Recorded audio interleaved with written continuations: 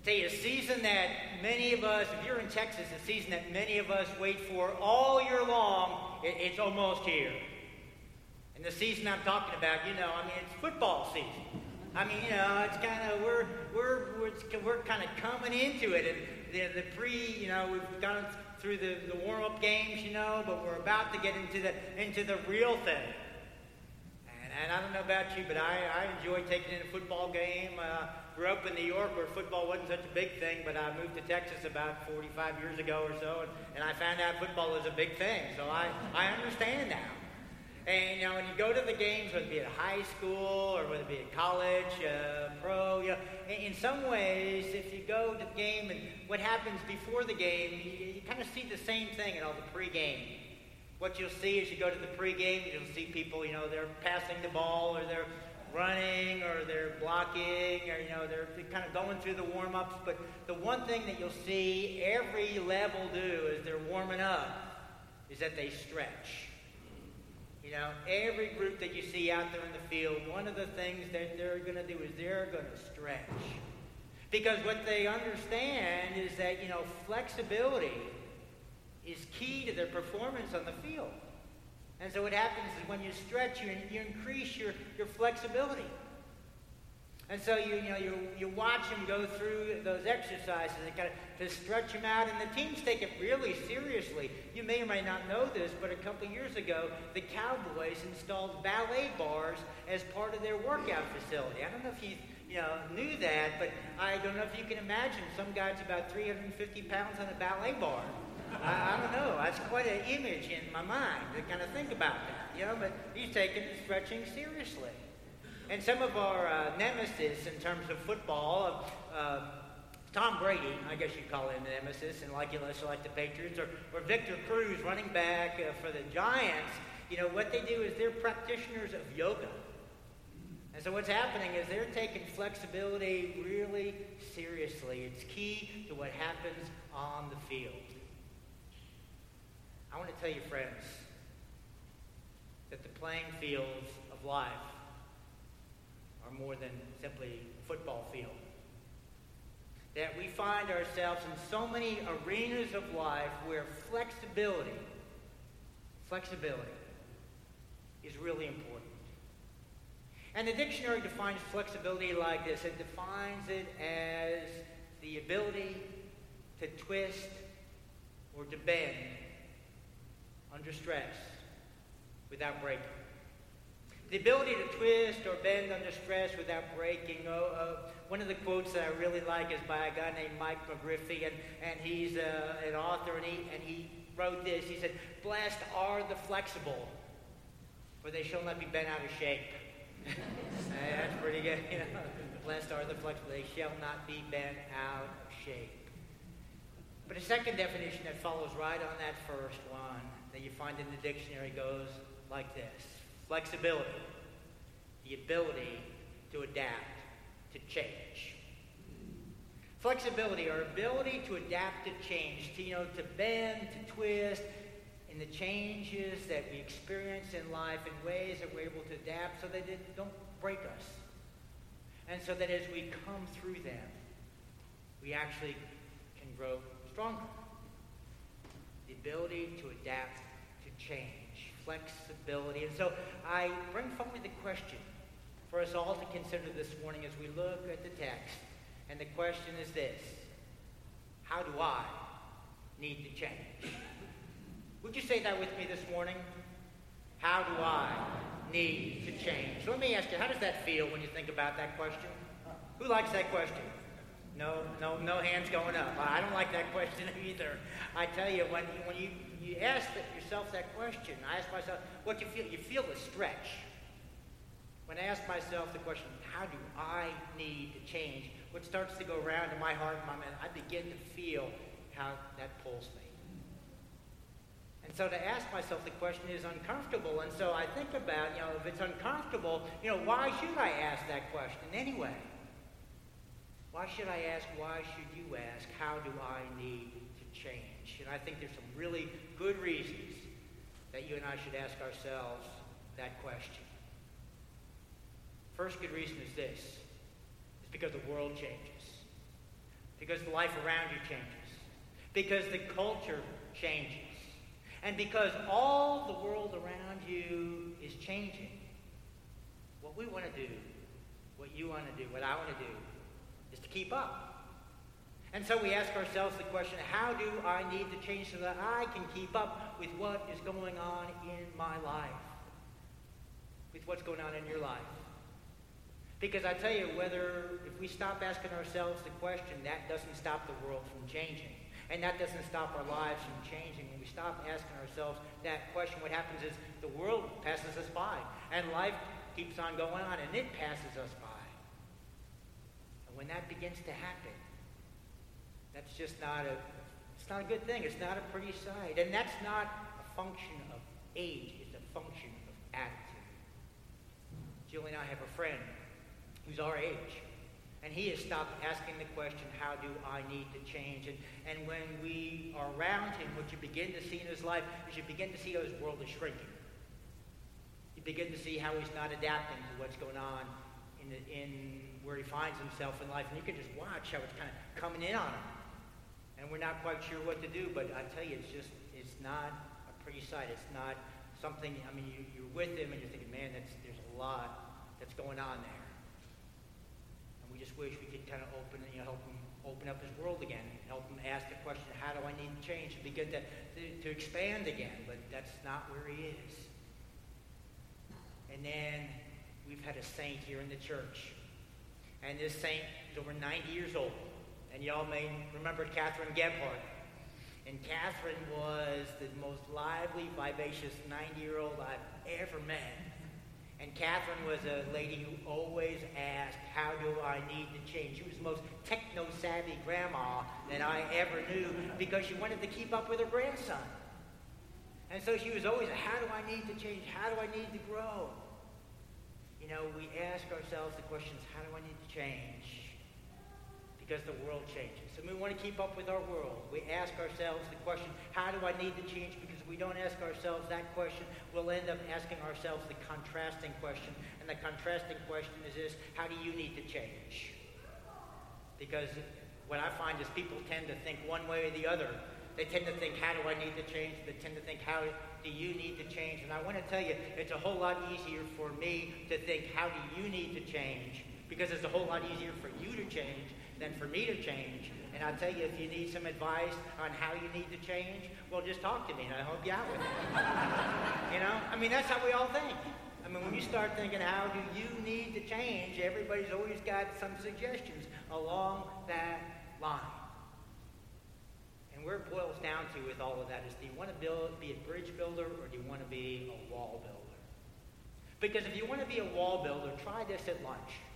Sit down with somebody that you're, your family, your friends, your spouse. Sit down at lunch and say, hey, what we share here, the relationship we share is really important to me. I really value it a lot. I want to make it the best it can be. I know you feel the same way. And so I'm going to ask you, how do you need to change to make that happen? And as soon as you ask that question, what's going to happen? They're going to choke on their sandwich. That's what's going to happen. And then they're going to stutter over their coffee. And then what's going to happen after that is the walls are going to go right up. You ask somebody the question, how do you need to change? You're thinking in the back of your mind, if you don't know, I'll help you out with it. Man, the walls go up with that. But if you want to be a bridge builder, try this. Sit down at lunch with somebody you love, family member, friend, whoever you're having lunch with. Sit down with them and say, hey, you know what? I value our relationship. It's really important to me. I want it to be the best that it can be. And then say, how do I need to change to help make that happen? You know what will happen then? They'll choke on their sandwich again. And then they'll sputter over their coffee again. And then what will happen is it opens up an opportunity for rich dialogue. Because what we've done is we've come into a place of vulnerability where you can find out how people experience you from the other side, what it means to be with you. And you can find out from them ways that you can draw closer together. How do I need to change? It's a matter of building bridges. How do I need to change? Another reason we ask that question is because we want to do our best in the relationships God gives us, to love the people who are most important to you and are most important to me. Because here's the reality about relationships. People receive love on their own terms. People receive love on their own terms. John Trent, Gary Smalley, they wrote a book about that. It's called The 5 Love Languages. And in that book, what they began to outline is people have a preference in how they experience and receive love from other people. And for some people, what it is affirming words. And for other people, what it is gentle touch. And for some people, what it is thoughtful gifts. Some people consider it deeds. Some people quality time. But see, what's important for the people who are close to you, it's different for different people. And the premise of the book is what we need to do is we need to understand what that is so that we can change. We can change how we express our love for them in ways that they can best receive it. And so for me to ask, how do I need to change, is for me to begin to think about how can I best engage those who are important for me to engage. And even if you haven't read the book, as a parent, you probably already know this. Because as we begin to look at our kids, we love our kids, the same, but we don't love them the same way. What happens is you have one kid that's kind of strong-willed, hard-headed. You have another child that's overly sensitive. You have one that's super expressive. You have one that's kind of super shy and introverted. Your heart toward them is the same for each and every one of them. But the way you reach out to engage them, it's different for each one. And so we ask ourselves, how do I need to change so I can best engage the people who are important for me to engage, to love them the way that I want to love them? And the fourth, and probably the most important reason to ask the question, how do I need to change? Because flexibility is integral to faithfulness. Flexibility is integral to faithfulness. And we see that in God. Because as I envision God's heart toward you and toward me and toward all, God has a heart for all people in ways that God wants to include all in God's love. And the way that God does that is God doesn't say, well, here's how you have to be so that I love you. What God does is God reaches out to people wherever God's love is broad and inclusive and wide and diverse in ways that it reaches out to embrace us all in. And you begin to see as you look through the Bible how that unfolds, how God, in God's faithfulness to all, has a flexibility in the midst of all. And you see what happens at the beginning. God puts us in the garden, says, hey, this is going to be good. In fact, the word is really good. And it looks like it would be. Except what happens as it goes along, you find out kind of how it falls apart. And then God says, okay, that kind of is not working the way I hoped it would. Let's go ahead and let's try a covenant, a committed relationship. Comes to Abraham and Sarah, says, I will be your God, you'll be my people. He makes some promises. God gives that committed relationship to the people. And you're thinking, that would work. That will move forward. And then that kind of falls apart. And then God said, well, maybe what it needs is a little bit more content, some structure, some do's and some don'ts. And so God puts that all together in the commandments and gives that to the people. Hopefully that will lead them forward. And that doesn't quite work out either. And so God says, maybe it needs to be in people, not in just words. And so God gives judges, and God gives kings. And then God comes along, and that doesn't quite work, and maybe it needs to be a little bit more organized in terms of a religious organization to the temple and the priests. And then that doesn't work, and then there's the prophets. God continually reaching out in faithfulness. And you and I know where the bottom line is, and you and I know where the ultimate is, and you and I know that the bottom line and the ultimate is in Jesus Christ.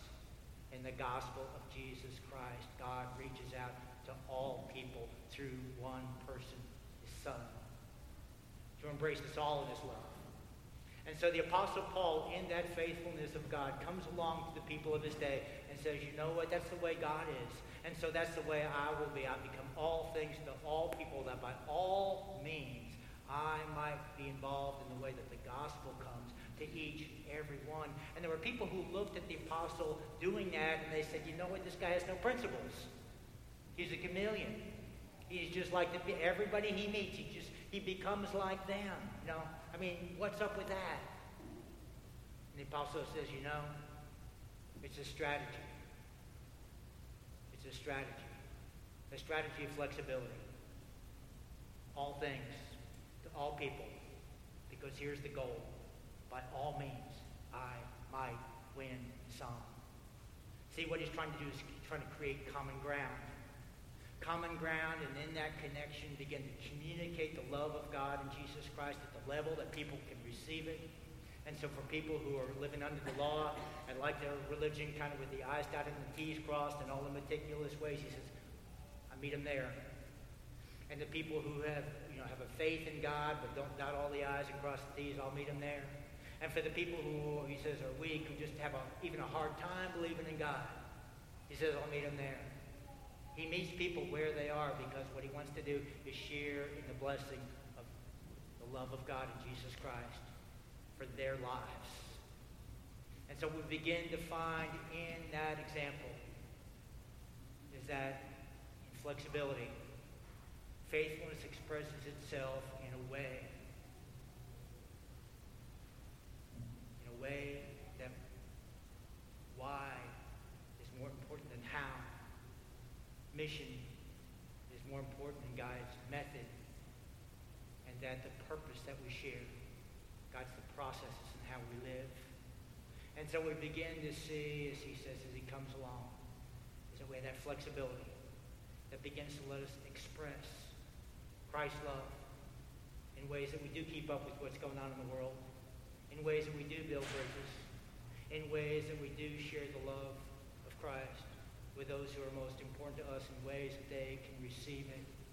We ask ourselves, how can I change in ways that I can live into the blessing of sharing in the gospel?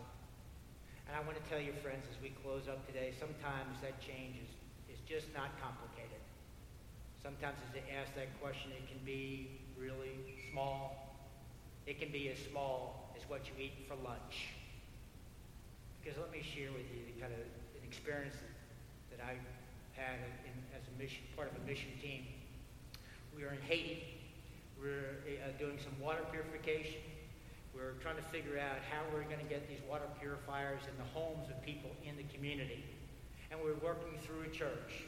And as we worked in that project, we invited people to come into the church. We would train them up. And as we trained them up, then we'd share in lunch. And then we were trying to figure out, well, when they all go home, how are we going to figure out, where they go and how are we going to be welcomed into their house and everything else. And so we were kind of wrestling with this. And as we were going through the logistics of the trip, one of the choices that we made along the way, and at the time when we made it, we really didn't realize the full impact of it, is how we were going to eat lunch. Because you see, for us, eating lunch meant, hey, let's bring our American sandwich. Let's bring our ham and cheese.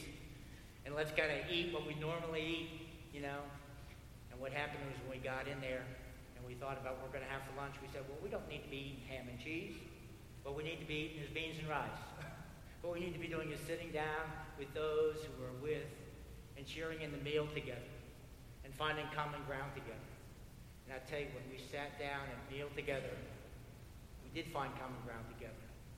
When we entered into the place where they were in terms of just sharing in simple food that they shared in. And the decision was as simple as that. When we made that change, what that did was allow us to unite our lives.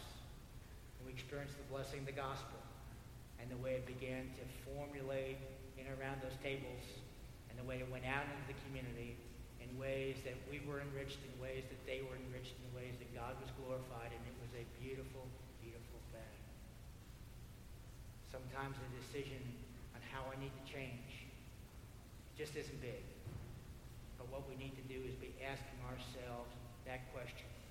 Because the apostle says this, I become all things to all people, so that by all means I might win some to Christ. But that heart be ours